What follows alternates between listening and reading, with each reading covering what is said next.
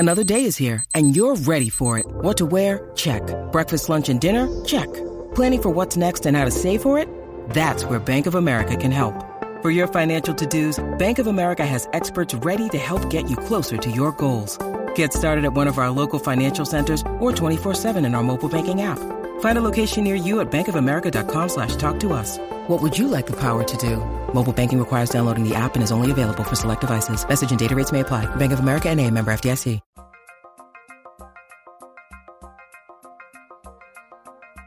It's Light the Tower, your daily look around the world of sports. With Hall of Fame broadcaster and voice of the Texas Longhorns, Craig Way. Say goodnight to this one. And Horns 24/7 insider, Jeff Howe. On your live, local, and independent home for sports talk in Austin, The Horn.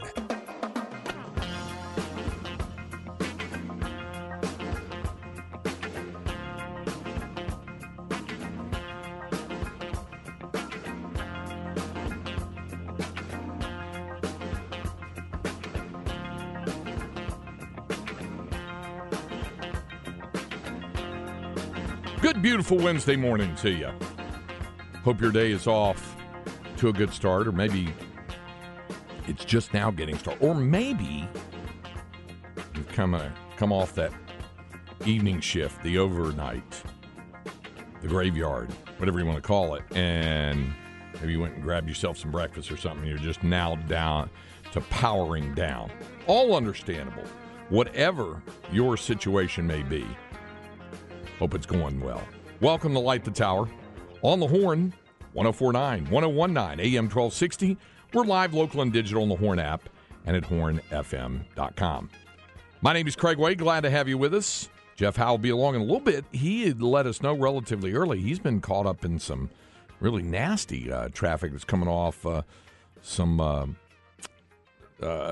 big wreck or something, or big traffic snarl down in Hays County. So he'll be along.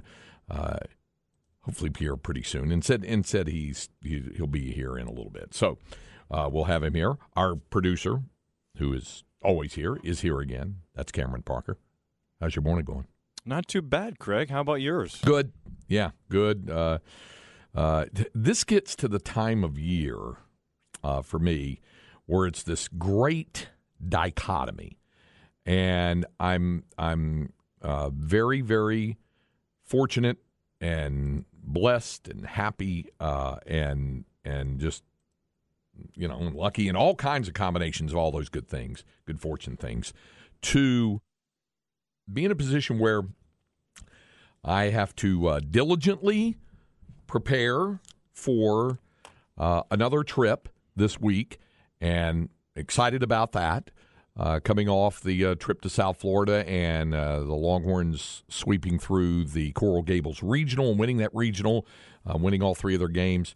And now they get ready to leave tomorrow, and I'll be leaving with them tomorrow to go to Palo Alto, California, where they will have their NCAA mandated press conference and on-field practice at Klein Field at Sunken Diamond. They're on the farm, as they like to say, in Palo Alto there at Stanford, there in Northern California. And that'll be on Friday. And then game one of the NCAA Super Regional, of course, is Saturday afternoon, 5 o'clock, Texas against Stanford, which you'll be able to hear right here on the Horn. And we'll be on the air at 4:45 in the first pitch at 5 o'clock Texas time. So that will be the case. So I'm preparing for all of that, and then, of course, we'll see what the start time is for Sunday. That hadn't been announced yet. And then, of course, if it gets to an if necessary third and final rubber match, decisive third game of that Super Regional Series on Monday, they'll announce the start time at whatever time they get around to announcing that. So, preparing for that trip. At the same time, certainly with an eye toward the possibility, if the team performs well enough, to go to Omaha for the College World Series, which would be a third consecutive trip. And of course, they're in their third consecutive Super Regional, and they're in the Super Regional for the fourth time in the last 5 full seasons of baseball played. Because remember, 2020, obviously, the shutdown came. They were 14-3 at the time and looking really, really good at the time that the shutdown happened. So there's but they're in the supers now for the fourth time in these past 5 full baseball seasons. And in the other occasions, in 18 and 21 and 22, they went on to advance to the College World Series. So if that happens, and I know what entails that in terms of the planning and the packing and the equipment stuff and all of those kinds of things. All right, so that's one side of it. Here's the dichotomy part of it. As folks know who have listened to me over the years, both at the other place and then here for the past now 6 years. Time flies. Been here for 6 years. But also when I get to the tail end of June, late June, into the first couple of weeks of July is when I'm out. The annual, as many have taken to calling it, sabbatical. The 2.5 weeks. It's between 2.5 3 weeks, depending on the year and in the destination. That and I always go back and I see friends and relatives there in North Carolina, but then spend most of my time really on the coast of North Carolina. Now I'll work some other things into it, some baseball or some historical sites or things like that. But it's mainly spent on the North Carolina coast. That's where where I got married last summer. So I actually got married in Myrtle Beach in South Carolina, but spend time all along that area in the Grand Strand area. So that's in the back of my mind. So Linda and I have been trying to put some plans forward for that.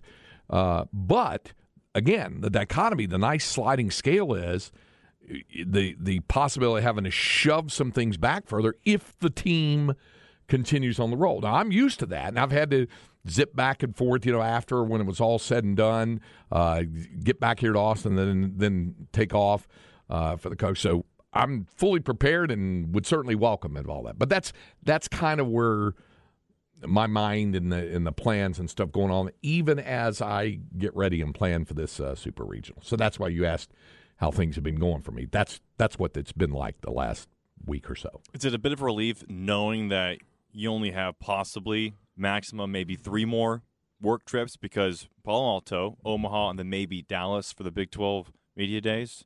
Yeah, and that's a completely backside thing. That's once you crest the hill of vacation, after Palo Alto and after vacation.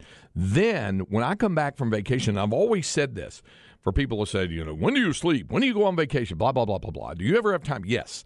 I have that one window, that one slot that happens right around, like I said, late June into right around the 10th of July, usually right around that time. I think I said to somebody the other day that I think that in the past 25 years of living down in this area, I think I have spent 3 4th of Julys here in the state of Texas. All the other ones have been back east because it's the one time when I can really take the vacation. Yeah.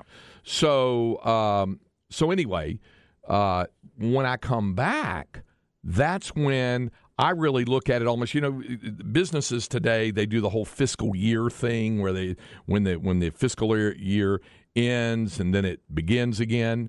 For me, the brand new calendar really begins when I get back from vacation with Big 12 Media Days.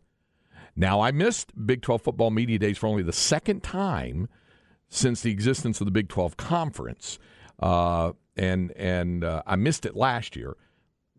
I had a note from the teacher. I got married. Okay, Mm-hmm. I was a little busy, so I got married. So I was there for that. However, I'll be there because obviously it'll be the final time that Texas and Oklahoma will be in the Big 12 Media Days there. So I will be in Arlington for that. But that starts the new clock for me, you might say. The new academic and athletic calendar year really begins for me with Big 12 Media Days, because right after that, I go straight to Houston for the coaching convention. Mm-hmm. Texas High School Coaches Association's annual coaching school. And I moderate a panel discussion, the Division I college football coaches panel discussion, where they get every single Division I FBS football coach in the state of Texas up on the stage on one thing, and when we and it's a panel discussion. We hit topics and take questions from coaches and things like that. There's that. I also MC their Hall of Honor banquet where they induct the new coaches and some real recognizable names going into their Hall of Honor this year. And, and then there's a thing called the Coaching Academy that I also MC and moderate, where they have a list of distinguished speakers that talk. And it's really kind of a seminar just for assistant coaches who really want to be head coaches. And what does it take to do it? How do you interview properly, administrative things, all of the tools to help prepare for these guys to prepare for taking that next step in their coaching lives. It's a fascinating deal.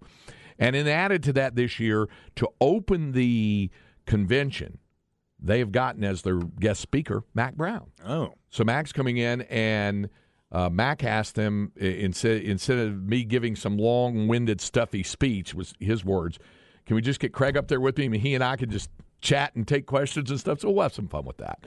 So all of that's part of, like, when that next calendar year for me really kind of begins, because it really goes from July to June back around for me. So that's when I get back into the football mindset. That's when I say you start seeing the milepost, the mile markers that are coming up. One of those, by the way, I know this will be of interest to fans. I've done it every year for like the last 25 years or so. I'll have to go back and get the actual year on this, but I think it's 25 years now, is when we get the shipment of Dave Campbell's Texas Football magazines. And we will be giving away free copies on the air and on our website at hornfm.com. That's around the corner. It's not far away, so we're gonna do that. So that's another one of those mileposts. When the magazine comes out, Big 12 Media Days, when it happens, coaching convention, those mileposts, those mile markers for the advent of the coming football season, both for college and high school, and then ultimately the NFL as well. And I saw the covers that was released for Yes. coming up. Coach Samples, awesome to see him on the cover. Yep. He's on the Fold inside cover is Reginald Samples, the coach at Duncanville, finally got his state championship. Sonny Dykes is on the main cover there. Sun, S-O-N, Sun Rising, I believe is the title on that. So, and of course, Mike Craven from DCTF was in here with Aaron co-hosting this morning. Always great to see Mike as well. And so that's, we're just around the corner from all of it, crank it up again, and I know everybody will be excited about it. But that doesn't mean there aren't substantive things to discuss, and there certainly are substantive things to discuss. I know your head, like so many others, was exploding yesterday with the announcement of the PGA Tour and the Live Golf Ultimate merger coming in. Now that you've had a time being the big golf follower, devotee, aficionado that you are, pro golf tour of that, as well as just playing golf and loving golf. Now that you've had a chance to absorb the impact, the shock wave, like so many others had yesterday, and then we've heard from Rory McIlroy this morning, and it was kind of I don't want to say it was a muted response, but it was certainly, it was less vitriolic, certainly, than anybody thought it might be in terms of that. So now that you've had a chance, here's one of those words over the past couple of decades we've gotten accustomed to saying. Now that you've had a chance to process it, what are your follow-up thoughts now?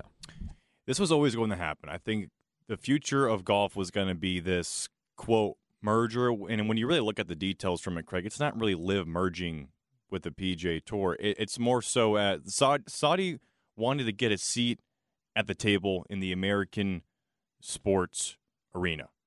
And for a long time, we've heard this word sports washing, right? We see it in Formula One where, they have races there, they have events there, and they've been slowly trying to get their, weasel their way into it. But of course, with all the 9/11 stuff, there's been a lot of backlash for it. And they've had tournaments in Saudi Arabia before, but they've always kind of been there. And basically, the whole point of Live Golf wasn't really to, grow the game, as Phil Mickelson and Ian Poulter and Lee Westwood said. It was because they just wanted a seat at the table. And now they use Live as kind of a stepping stool to become part of that. And really now, Saudi Arabia and the Public Investment Fund that's worth, reportedly trillions of dollars is now going to be a huge sponsor of the PGA Tour. They're probably going to have PGA Tour sanctioned events in Saudi Arabia. So the frustrating thing for me is we've heard Jay Monahan, who, he had this big speech last year saying, for those who joined LIV, well, at least with the PGA Tour, you don't have to apologize for where you work because those who were on LIV had to apologize, so to speak, for playing in Saudi Arabia. Well, now he just partnered with them, right? So basically all of the stuff he said, and he's just kind of walked back because, well, money talks. So I think eventually this was going to happen. I just didn't foresee it happening like that. Yeah, correct me if I'm wrong. Is your feeling now that the biggest, I don't know if it's the biggest problem, but in the initial response, one of the larger issues for not only for the golfers, but for those who follow golf and around golf, was everybody referring back to all the announcements and pronouncements that Jay Monahan did. Mm-hmm. That, for example, I watch all the local sportscasts every night. I'll watch one live and DVR the other ones. So I watch KXAN, I watch KI, I watch KView, and I watch Fox 7. So I watch all of those. And all of the guys who are anchoring sports, I think, do a fine job and did a fine job of explaining all of this and the way it was going to go down. Jeff Jones at KView kind of went as far as to kind of deliver a commentary on it, and he was obviously displeased with it and talked about it, being blood money and things like that. We've heard from other places as well. But the reason why I bring up his particular sportscast as an example is because he aired all those video clips that were dated with Jay Monahan. Look at talking, in June of 2022, fall of 2022, January of 2023, and then even as recent as a month or so ago, something like that. So my impression of this is that so many people are upset about, you said this for the past year plus, and we've got it on tape, and here it all is, and now you're doing this. That's that whole betrayal thing, I think, that a lot of folks are feeling about this. Obviously, it most directly affects the golfers themselves, but for the consuming public, there's a bit of folks who were really upset about it. And you, and probably E. Hogan, you and Aaron are probably the most outspoken on these airwaves about how you felt about the whole LIV Golf thing over the past year. I know that. But I do find it interesting that Jack Nicklaus basically said, this has been going on for 3 years. Mm-hmm. For most people, maybe it's only 1 year, but this has been rolling for 3 years on that kind of thing. But like I said, you and Aaron have probably been as outspoken in your opposition to it, I think, as anybody else about that. So that's why I was trying to kind of get your pulse on this based on all of that video that we see of the commissioner of the PGA Tour denouncing LIV Golf, and now, hey, we got a new deal. You know, that kind of thing. No, 100%. And a big reason why I'm so anti-Jay Monahan is because as the commissioner of the PGA Tour, you see Adam Silver, you see Goodell, you see Bud Selig. These guys maybe aren't the most liked, but you see them make public appearances and you see them talk. Jay Monahan's given, I believe 2 press conferences in the past year, and he used Rory McIlroy, he uses Justin Thomas, he uses Jon Rahm to go out Tiger as a mouthpiece to kind of make the stand up. Oh, don't go to LIV, defend your legacy here in the tour. Don't take the blood money. Don't fall for sports washing.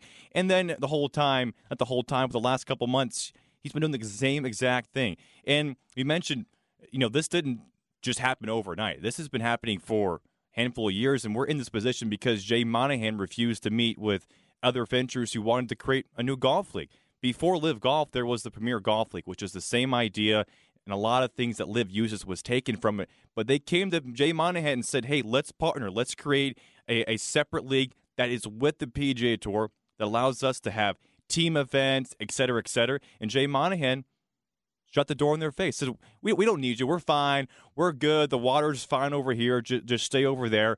And then what happened? It didn't work because Saudi Arabia now, they realized they found an opening, and they had the money that the PGL investors did not have. They did not have the PIF, the deal. They did not have billions and trillions of dollars. That's a huge part of all of this. Yeah, and because of that, and that's what got them at the table was because basically Jay Monahan could not decline the money that Saudi Arabia offers. And so, for those who's been against sports washing, well, I mean, now if you're been a PGA Tour defender, I mean, basically you're just going to have to suck it up. You're going to have to deal with it because unless you don't watch golf, because now sports washing has completely taken over the game of golf across the entire world. Yeah, Stoner on the Specs text line, and we always offer the Specs text line open to you, 337-3776, 512-337-3776. Stoner says that this started really in earnest 5 years ago with the PGL. Yeah. So give some background on that. Yeah, the Premier Golf League. So basically what I just said was it wasn't a separate league. It was offered to Jay Monahan and the PGA Tour as a team-sanctioned events that would be a part of the PGA Tour schedule, and Jay Monahan would not meet with them. He was not interested. He thought that the way the PGA Tour was structured was fine and everything was going great when, obviously it wasn't. And eventually he kept saying no, and Greg Norman and the Saudis got involved, and they said, well, let's just take the same concept that the PGL has, the Premier Golf League, and create our own league. And instead of working with the PGA Tour, since they don't want to work with us, let's just go ahead and start taking the Phil Mickelsons, the Brooks Koepkas, the Bryson DeChambos, and create our own league and basically disrupt golf. And it did. I don't think a lot of people saying, well, Live won and everything. I don't know if Live won because the product wasn't great. The TV ratings were abysmal. I mean, you had to watch it either on the YouTube for $3. You had to download the CW app. Did you do all that? I did not. But what did work was that it did disrupt golf, whereas the Saudi Arabias and the PIF, the Public Investment Fund, got a seat at the table, and now they're going to be working hand in hand. I mean, they're going to have a board spot. The governor, I can't say his name, Al Yusum or whatever it is, or Yusum Al something, he's going to have a board seat on the PGA Tour with Jay Monahan. Yeah, that's true. There's a couple of texts here. And this is going to get into my other point on this, and then we'll be taking a break. We do have our usual offering, so we're not going to be just talking about this for 2 hours. So trust me on that. We've got Longhorn Notebook coming up. We'll have that. We do have Inconceivable. We do have another Longhorn Notebook and a Flex 30 update coming up next hour as well. And there's a lot of other things to get to as well. But just to kind of speak to a couple other points about this. T-Bone, for example, on the Specs text line says, I see nothing wrong with showing the receipts. The love of money is the root of all evil. It's sad, but I mean, who among us is surprised? There's that. Somebody else said the collapse has started. The PGA let a foreign government take them over, who are terrorists and murderers, all for the almighty dollar. Hope Americans boycott the tour and all who support this merger. And then Stoner says the PIF has over $600 billion in it, dragging out litigation to expose the PGA Tour's ridiculous nonprofit protection at any cost was always the plan. So now we're seeing all the other sidebar elements to this. Obviously, it's going to be at the top of the list for many, many people, and that's the human rights questions, the questionable involvement in certain things, as well as a lot of the things with the Saudi government. Okay, there's that, and that's a pretty big biscuit right there. Okay, so there's that. Then there's the money, and then there is the quote-unquote restraint of trade that many felt the PGA was doing to it. There are certain elements, a few common elements when I've read about all of this, especially over the last 24 hours. And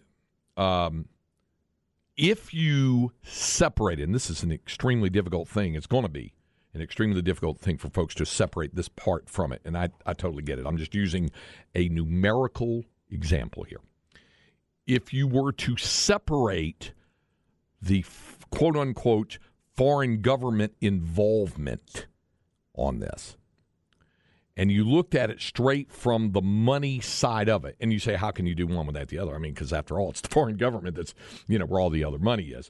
But if you're talking about, there's so many nuanced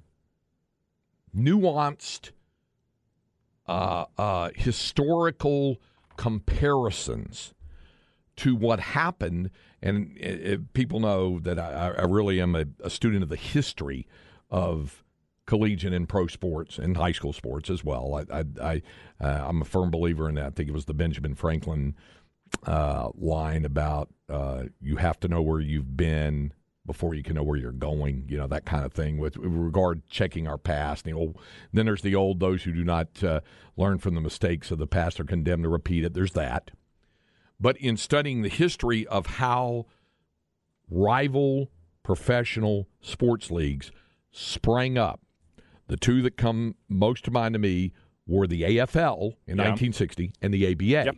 Now, the ABA was Gary Davidson's project. He's the same guy who started up the World Football League in the mid-'70s. But that came out of him just, wanting initially a franchise. And a lot of times it comes from that, just wanting a seat at the table, as you pointed out.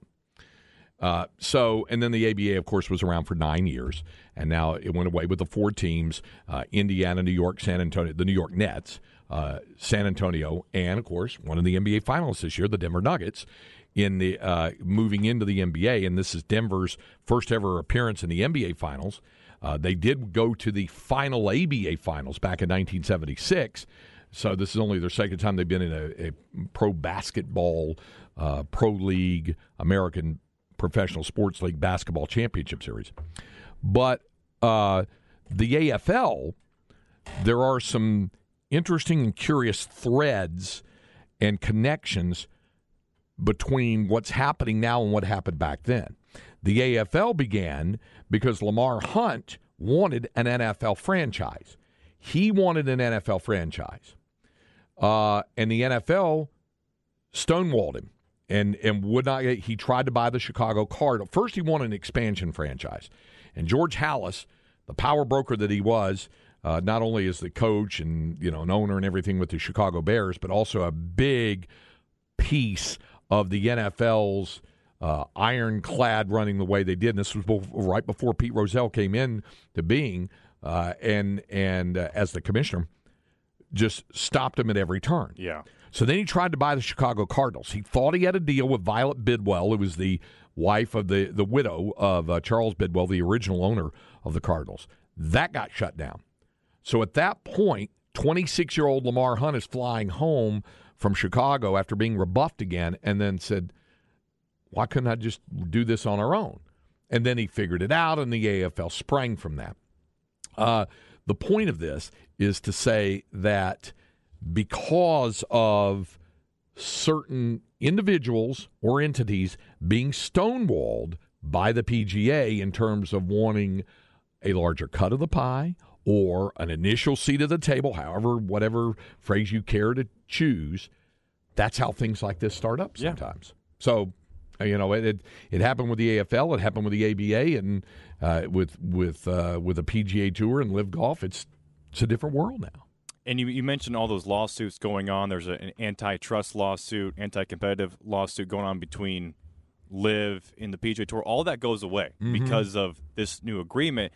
Now, I'm curious, a lot of people have been thinking, well, isn't it anti-competitive if PGA Tour just buys up all the professional golf across the world? Well, you just mentioned 2 cases in the sports realm where that didn't happen, with the NFL purchasing the AFL and the NBA purchasing the ABA. Yeah. By the way, and here's some more, like I said, we were going to get into some more text on this. Somebody said it isn't just golf. Saudi Arabia is making big moves. They're getting all the big footballers like Cristiano Ronaldo and Benzema. They're offering Messi as well. Somebody else, I will boycott all PGA Tour events. Somebody else said, do not speaking rhetorically, said, don't lecture me as a golf fan if you watch the NBA. Why is Enes Kanter freedom blackballed?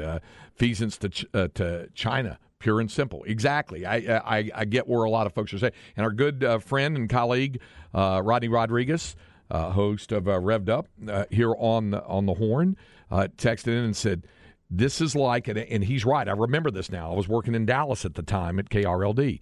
This is like when CART and IRL had the big split, the Indy Racing League.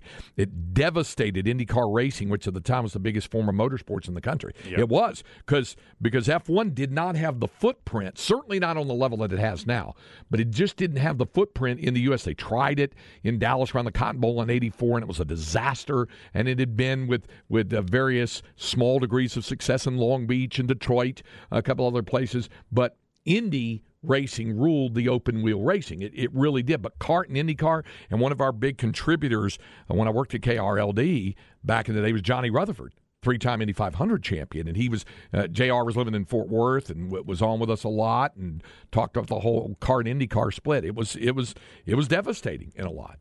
So there's all of that.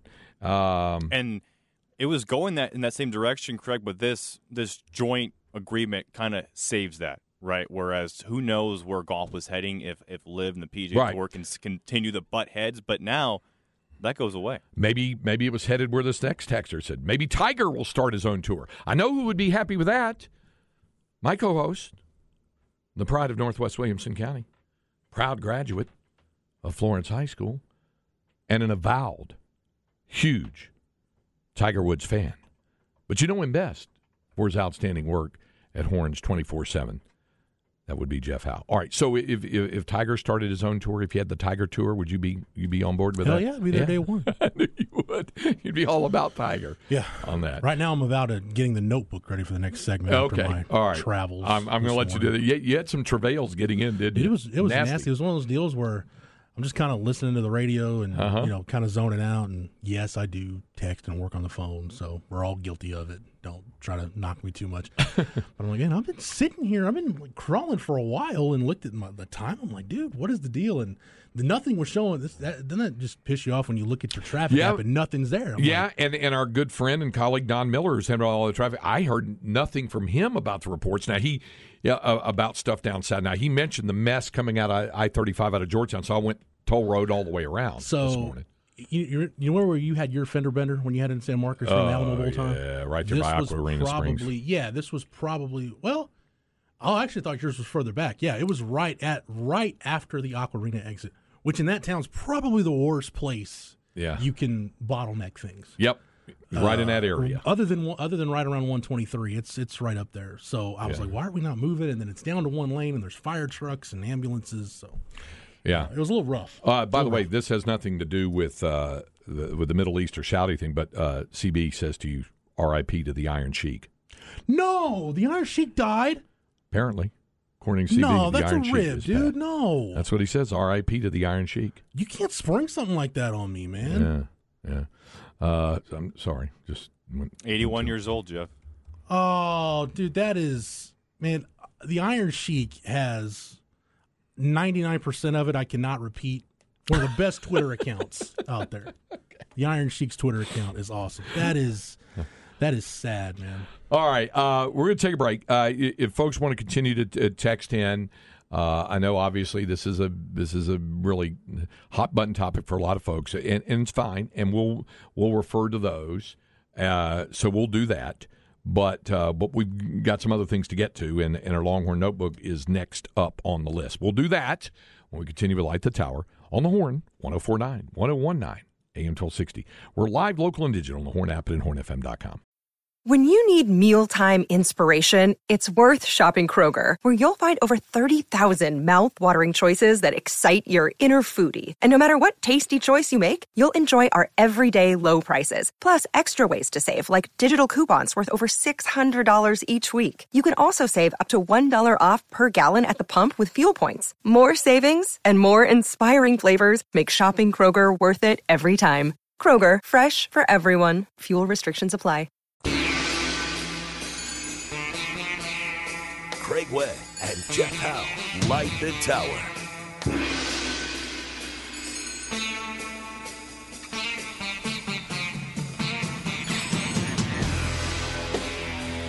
This is Light the Tower on the Horn. Craig Way, Jeff Howe with you. And we're with you up until the noon hour. He's now on the other side, putting people in the camel clutch. Yeah. Breaking backs, making people humble. So the Iron Sheik has gone. Sheik. Somebody said, in honor of the Iron Sheik, everyone please go put a family member in a camel clutch today. It's our friend John in the Bay. So he's listening at the Instagram campus this morning with some meetings there. Wow. Well done, John. Hope to see you there at the Super. The Instagram campus. That must be a California thing. Apple calls their office campus. The campus. Yeah, Google. All that stuff out there. Google down there by Irvine there. I've seen their gigantic thing. Have you seen Apple's new release? I saw this yesterday. Yeah. $3,500 VR glasses, kind of. I heard about that, and then I also heard Ty talking about it yesterday morning with Bucky and Aaron, and he said, Aaron said, well, apparently there's only a 2-hour battery life, and Ty said, you don't want to be on it for 2 solid hours. He said your mind might turn to mush. Yeah. That kind of thing. My youngest son is big into the VR. Never have gotten into it. Yeah. He's really big into that deal. He likes that as well. So, anyway, Specs text line. I know a lot of folks are responding. Said, no, not the Iron Sheik. And T-Bone said what you said, Jeff. He's such a great Twitter follow. It's awesome. I was giving you a little rundown of some of the things that Sheiky would tweet over the years. Yeah. Somebody else, and when we were talking about this whole deal, just to clarify, actual slavery is legal in Saudi Arabia. So, I mean, this is the responses, obviously, that are coming in. And it's said, forget about golf. EA College Football 2024 is in jeopardy. So. Is it really? I don't know. I guess it could be.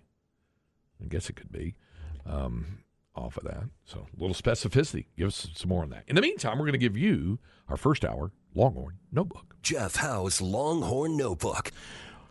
Let's talk about one of my favorite articles that comes out every year. Yes. By one of my colleagues at 24/7 Sports.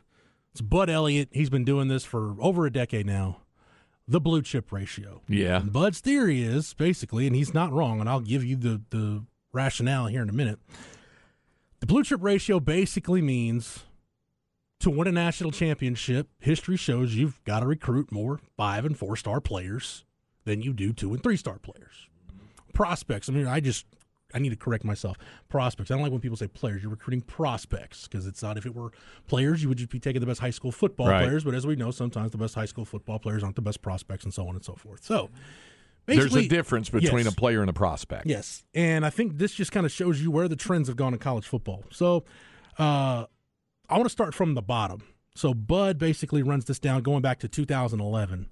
Alabama, shocker, had a blue chip ratio of 71%. 71% of their roster in 2012 and 2011 were blue chip guys, 4- and 5-star guys.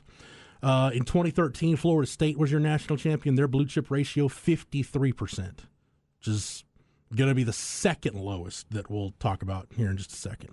We'll mention the lowest here in a minute. 2014, Ohio State, 68%. 2015, Bama again, 77%. Your lowest was Clemson in 2016, 52%. It helps when among that 52% is a transcendent quarterback like Clemson had with Deshaun Watson. Alabama won it in 2017 with 80%. That 2017 Bama team, think about it. That was, you had Tua, Najee Harris, Devontae Smith. Those guys were freshmen. Alex Leatherwood. Those were freshmen playing and or starting in the national championship game. Okay. Bama was at 77%, or 80%, excuse me, in 17. Clemson in 18, 61%. LSU in 2019, 64%. Alabama in 2020, that offense, Sarkad's one of the best college football offenses we've seen in the last quarter century. Yes. 83% of their roster was 5- and 4-star guys.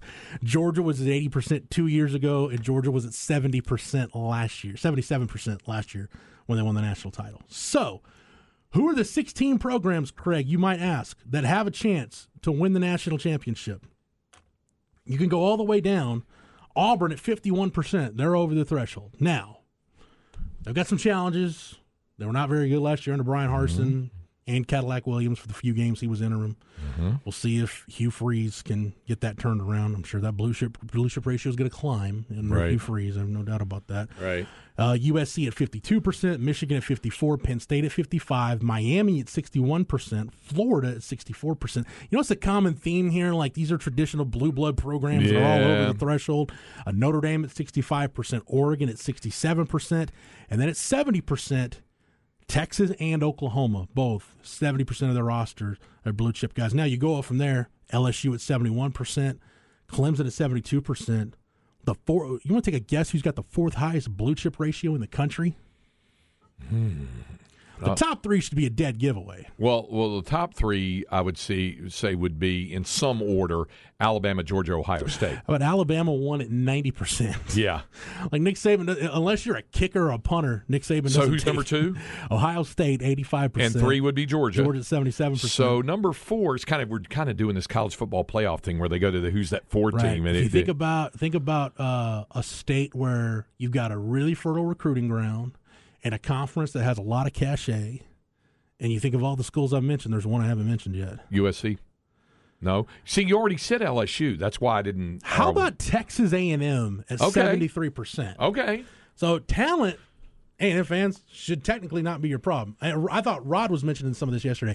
I think the issue with A&M right now is they've got talent. And I don't even think you look at the numbers of guys they put in the NFL, I don't even think it's a talent development problem.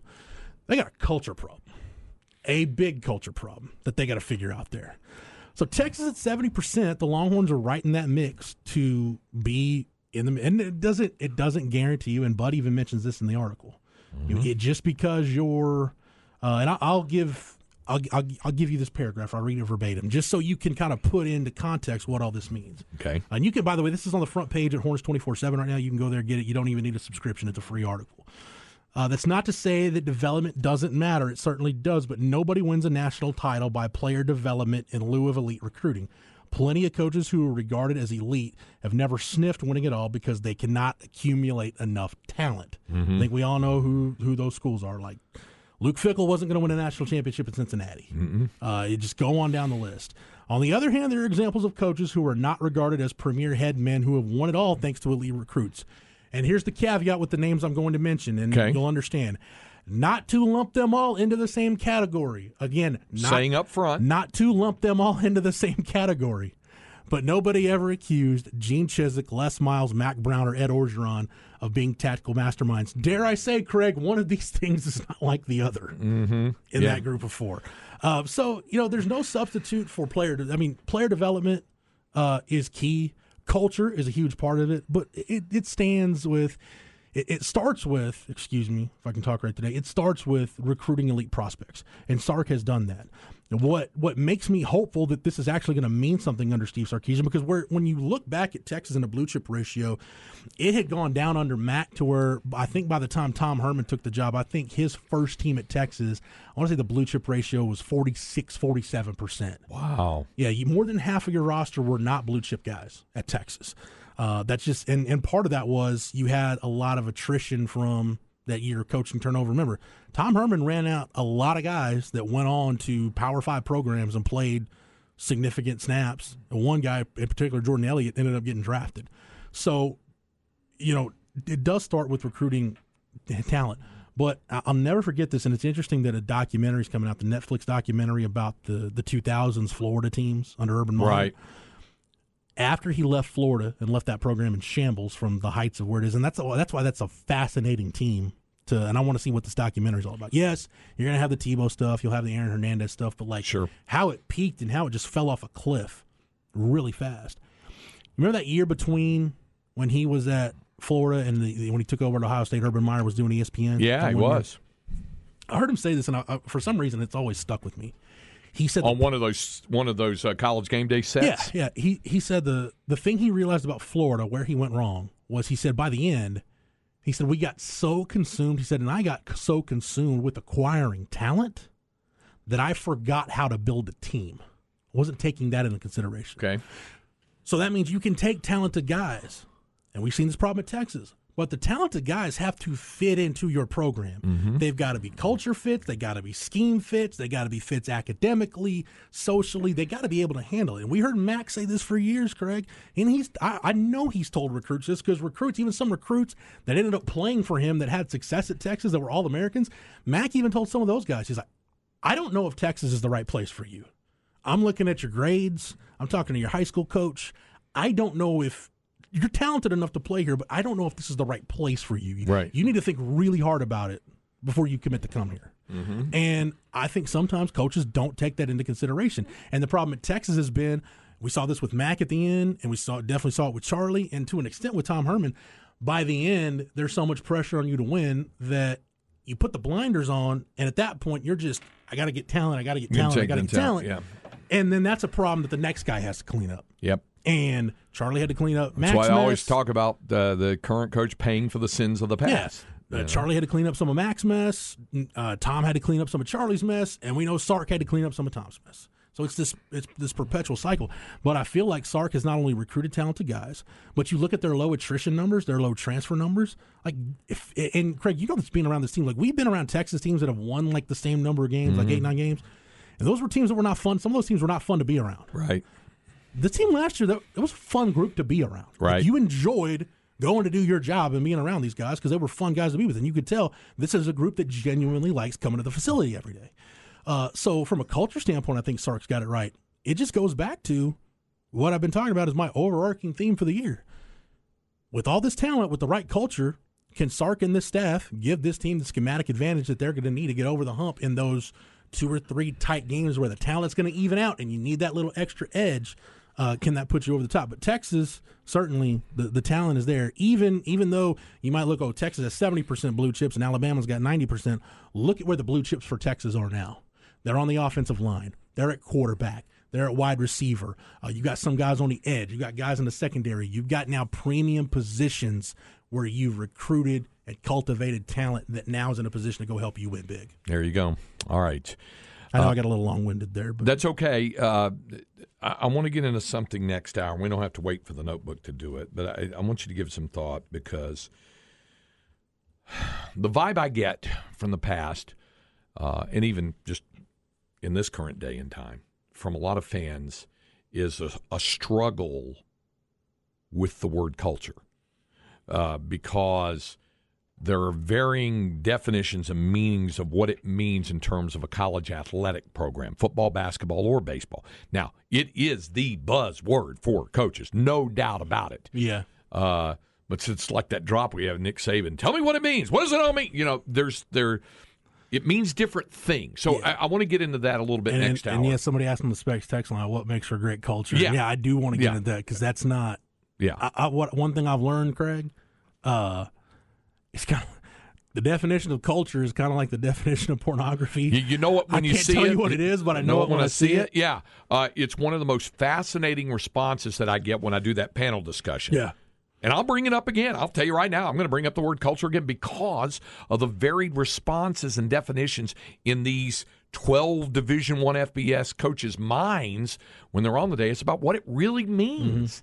And so it means little things and it means big things and a lot in between. So we'll get into more of that next hour. Up next is Inconceivable when we continue with Light the Tower on the Horn, 104.9, 101.9, AM 1260.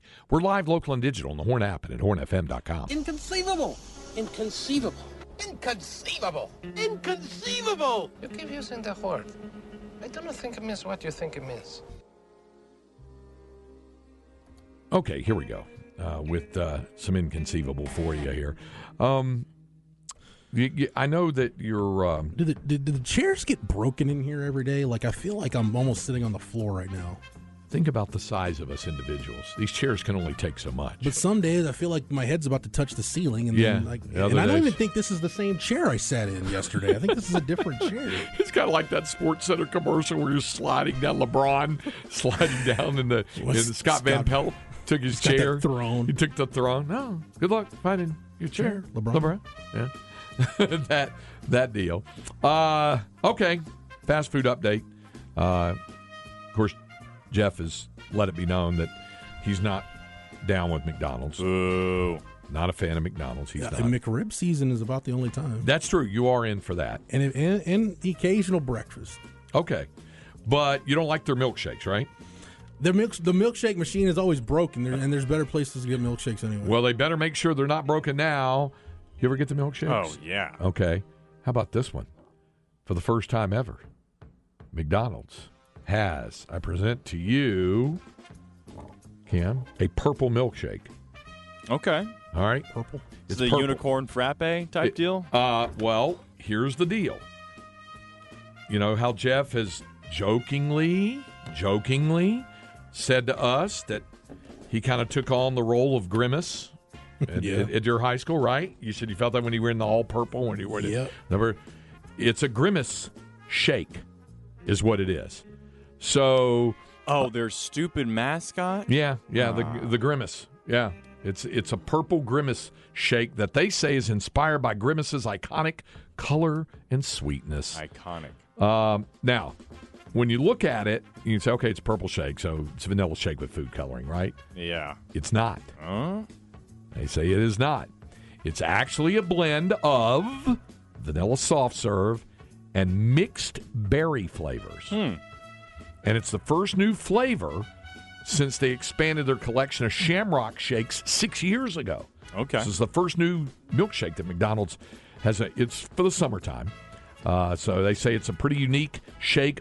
And you can rarely spot a berry shake on a fast food menu that isn't strawberry, it says.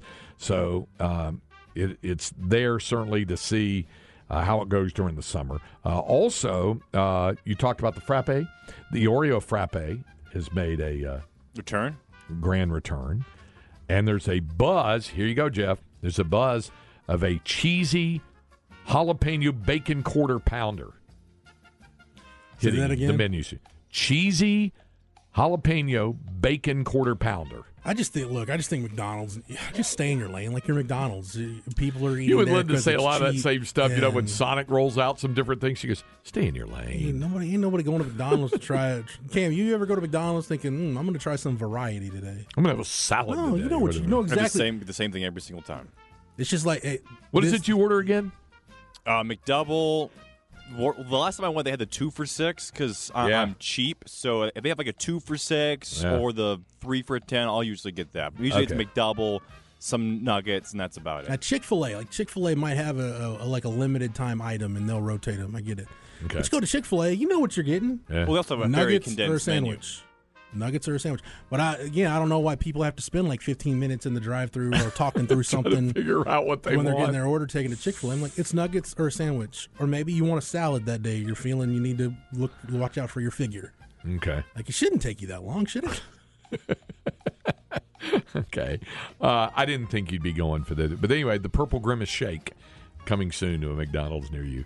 Did you guys see the deal with the Yankees game last night? The Yankees-White Sox game? Yeah. Did you see it, Jeff? No. Horrific air pollution. Was this in New York? New York City. And it had nothing to do with New York City. Canadian wildfires. Oh. So, wildfire smoke just like shrouded the Northeast. And there was this one photo. I'm trying to see if I can find it here. It was showing the Yankees, Yankees-White Sox game.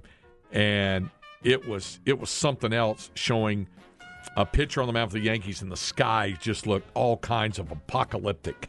It looked really, really bad. I don't mean to make light of wildfires and the severity that they do. But you're about to. Do. Right? You know what the Iron Sheik's last tweet was? What's that? In all caps. Blank the wildfires. That's what he was referring to. The wildfires. Absolutely. So here's how bad it was. You say, okay, how bad it could be? It's New York, right? I mean, they have stuff anyway. Smoke from the fires has periodically engulfed the Northeast and the Mid-Atlantic for more than a week, raising concerns over the harms of persistent poor air quality. The smoke has come down from more than 100 wildfires burning in Quebec. So, New York City's air quality index at one point last night was above the 200 number.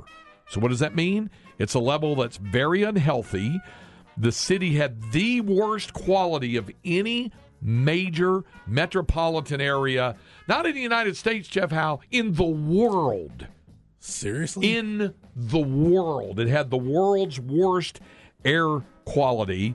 And then later, it had the second worst just after New Delhi, India. I was going to say, like, man, if you're beating New Delhi on anything that's got to do with air pollution. Yeah. Well, times are hard. Yeah. Other cities on the list were Doha, Qatar, Baghdad, and Lahore, Pakistan. New Yorkers right there with them. Can I ask a dumb question at the risk of sounding dumb? Why is air quality in the Middle East so bad? Because they don't have pollution control standards. Just like the oil fields and refineries and whatnot. Yeah. Okay. So that makes sense. Yeah. Just wanted to make sure I was on the right track there. As a result, at least 10 school districts in central New York State canceled outdoor activities and events yesterday. Those activities included academic, athletic, and extracurricular events, while outdoor recess and gym classes were also canceled. It was really, really bad. Would you like to know our air quality score? But they had the Yankees-White Sox game last night. The air quality score in our Fairburg right now is 48, so we're good. Okay, that's good. It's good to know, that's for sure. And this means air quality index is 48, which is similar to yesterday. Air quality is satisfactory and poses little to no health risk. So. Good. New York was 200, above 200 last night. Worst in the world. Got one more story here. You hang a banner for that? Yeah, really. Put it in the garden, right? You have a cat, right? Yes, I do. How old's the cat? He's probably 9. Okay. How did you come about getting the cat? Was it an adopted deal? It's a sad story. Yeah. My wife found him at work on her campus, consoling his dead sibling, just meowing uncontrollably. So. See, and a lot of that happens because of unwanted litters of kittens, right? Yeah. All right. Well, there may be a solution for a lot of that. Now, we say you spade and neuter your pets. I was going to say, you could follow Bob Barker's advice. Yeah. There are an estimated 600 million domestic cats in the world. And did you know that 80% of them are feral or stray? 600 million cats in the world. 80% of them are feral or stray animals. Now, spaying and neutering, as we know, number one thing, certainly that helps prevent homeless kittens and overcrowded animal shelters. However, there's a new study. Scientists have announced a potential new method of, wait for this, Jeff, feline contraception that does not involve being spayed. And it's showing early promise. Long-lasting contraceptive injections that prevent ovulation. Okay? So, as they say, Bill Swanson, the director of animal research at the Cincinnati Zoo, said the impetus of proof-of-concept study was to really address the cat and dog overpopulation issue and the euthanasia of a lot of these unwanted animals in shelters. The best way to avoid euthanasia is to not have all these animals that don't have homes. So they've started this, and like with most things, they started with lab rats, testing it, giving mice these doses of this hormone function. And it's much to our surprise, it essentially shut down most ovarian activity in rodents and made them completely infertile. So we thought, well, this is an interesting tool, but what can we use it for? So they tried it with cats, and it worked. So, all right, feline contraception. That's not just the name of a band there in Austin, you know. It's actual possibility. Now, this is disgusting. Somebody said cat tastes like chicken. You did, yeah. So I said, put that banner next to the Director's Cup banner about the pollution there. Anyway, that's right. It's hanging right next to the NIT championship banner. Yeah. Somebody said, "Hey, go Frogs!" Shake at Mickey D's. No, it's a grimace, but it is purple. Second hour of Light the Tower coming up on the Horns.